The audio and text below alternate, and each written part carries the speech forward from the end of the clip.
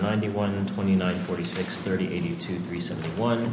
I understand Mr. Rosenberg has arrived, and so we'll proceed with argument in that case.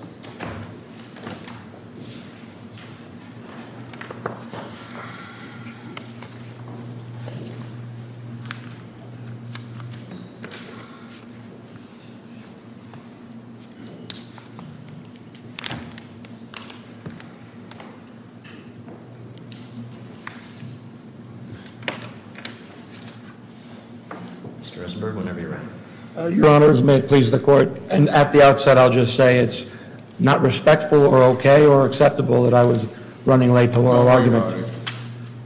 But I don't want to reflect on my client. Don't worry about it. Thank you again. In any event, this is a case where the biggest issue, in my view, is venue. The Southern District was not the appropriate venue for this case because if we could prosecute this case in the Southern District, we could touch any defendant across the country based on merely a bank conspiracy where clearly, in this case, there was not even a preponderance of evidence showing there was a knowledge by the defendant, Mr. Victor Ahiwe, who I represent, Victor Ahiwe of these three, who was in California, not foreseeable, had no foreseeability as to anything going beyond this local conspiracy. And if it was a conspiracy, even locally, but we don't think that was proved either beyond a reasonable doubt. Venue, I think, is distinguished on two cases here. There's the Lang case, right, which is a little older, from 2016, United States v. Lang, out of the Second Circuit. And there's also the Ho case, which is cited by my friends across the aisle excessively, I think. In the Ho case, it involved a fact pattern of very extensive bulldozing fraud through banks, where the person prosecuted was very aware. It was an international scheme. It was within the United States as well. And he knew what he was doing across these boundaries and waters. And it included also banks in New York. As to, in the Eastern District, I think in that case, if I'm not mistaken. As to Lang, the court made it very clear of these factors. This court had said to support a finding of venue in this case, the Eastern District, the evidence must have been sufficient to establish that, and among the factors was these acts were foreseeable to the defendants. It cites to another case for the Second Circuit, Svoboda, 347 F3D at 483, by the way, is where that specific quotation would be coming from. In any event, Lang is the case we would ask this court to follow because the facts follow most closely to the facts in this case. Reading the transcript, it's very hard to understand what Mr. Ahiwe even knew within his own locality. It's one of those cases where, and this is the other issue, the 404 evidence that was allowed in, which we believe was, even as plain error, it was obvious plain error, even on that standard, even if it wasn't preserved properly, it was error that must be reversed because there was no relationship shown between the prior identity theft allegations or bad acts and the actual indictment alleging SZV. This organization was the object of the conspiracy. And what's remarkable in the case, Mr. Ahiwe, no knowledge was shown about in his head or in his intent regarding SZV. Well, so there's the text messages between your client and Mr. Bass where he refers to you guys, and so couldn't a jury find from that he was aware that he was part of a conspiracy? Not one that would touch the Southern District, and certainly not one that would touch a bank beyond the local bank if the jury were interpreting those texts, of course, to convict. But otherwise, no, Your Honor. I thought your argument was that he thought he was working alone. But that's well, this is kind of one of the issues when you have a client who's, even the court, I'll say on the record, questioned his capacity at sentencing, right? So when you have a client who writes numerous letters to the court and has a lot of ideas in their head, sometimes you believe they are working alone when they say to you they were working and doing their own thing and they were a patsy involved. The record kind of shows that, I think, at sentencing, the way he spoke about CIA conspiracies and other nonsense. So all that being said, I don't know if the jury saw that, But he certainly, I think, believed in his mind he was working alone, which is maybe relevant here. Besides that, we think our briefs are clear. We're not going to add more time to this. We think the distinguishing cases are clear. The bigger issue is always more than the defendant. I don't need a lecture to the court. But the Southern District can now touch anything, and that needs to stop. There are other federal courts that can prosecute these cases, whether more favorably, whether less favorably, doesn't matter. They're all the same. And bringing them out here for a prosecution just for convenience, perhaps, I don't know the motive, is not appropriate. This is not a sovereign district, the Southern District. They are just a district court, like all of the other district courts we respect, and we hope uphold their jurisdictional and venue obligations.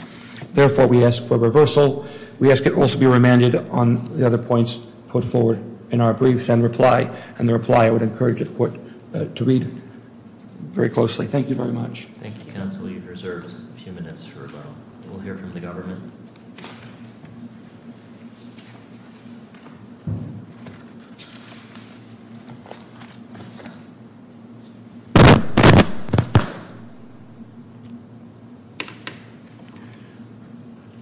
Good morning, and may it please the court. My name is Jun Xiang, and I represent the United States on this appeal, as I did in the trial and proceedings below before Judge Cote. The defendant was convicted at trial based on evidence and testimony that was properly admitted. That evidence was more than sufficient to support the jury's guilty verdict as to each of the 3 counts of conviction, including the appropriateness of venue, which was not contested in trial and was not contested in any appropriately filed Rule 29 or Rule 33 motions below. Since Mr. Rosenberg focused on venue, let me start by addressing it. I think first it's important to note that the government's view is that venue here has been waived and forfeited. The case law in the circuit, including Didone, which we cite in our brief, are very clear that unless venue is specifically contested in a properly filed motion for acquittal, that it can be forfeited. It has been forfeited here.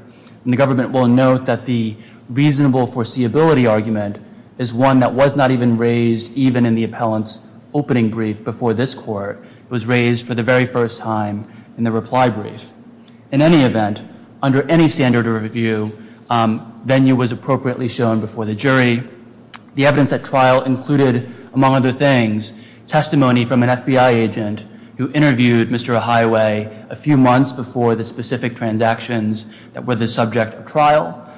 During that interview, which concerned prior international money laundering proceeds that Mr. Ahiwe received, the FBI agent showed the defendant what was admitted as Government Exhibit 703, which were wire transfer records showing a number of international wires from other countries to an account controlled by Mr. Ahiwe, and showing that each of those wires traveled through correspondence banks located in New York, in the Southern District of New York.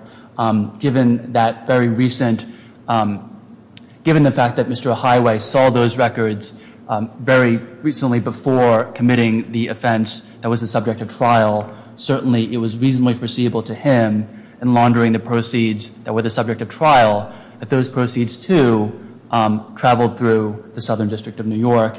In this connection, the government notes that the standard here is not actual knowledge, is not belief, it's reasonable foreseeability. Would you have that without him having seen those records? I think it would be at least a somewhat closer question, Your Honor. I think there is case law in other contexts. For example, we cite a case in the investment context where someone in the investment world, a stockbroker, I think a jury could draw a reasonable inference that that person would understand that certain securities would be listed on stock exchanges, et cetera.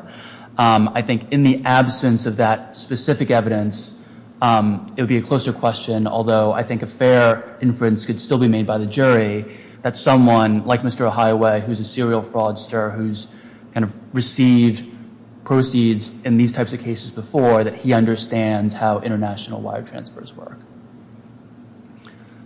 If there are further questions from the court, I'm happy to address them. If not, the government will rest on its submission. Thank you, counsel. Mr. Rosenberg. Your Honors, I believe we've preserved in our post-judgment motions for acquittal and setting aside the verdict.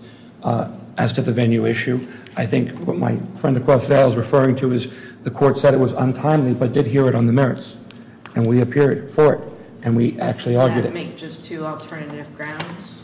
That's correct, Your Honor. So you still have to overcome the waiver question? That's true. That's 100% true. I would just also finally add SCV. That is what the indictment was about. And as my friend across the aisle says, it could be a closer call perhaps. This case was about a highway, the one I'm talking about. The indictment, my client, there's not really a connection as to even knowledge or foreseeability. This is an indictment about something separate from my client, even if funds touched SCV in some way. But we're getting to a domino effect that goes way too far if we're saying this is sufficient to convict somebody, because it always turns into a new conviction on these dominoes and a new bank fraud on the dominoes. Wires, yes, we have to protect them across lines, but there are proper jurisdictions, proper venue to do that. In any event, it was not proved beyond a reasonable doubt, or even, I'd say by the lowest standard of preponderance of the evidence, or even some kind of sufficiency of the indictment. We didn't make the argument, but it's very clear. This is about SCV.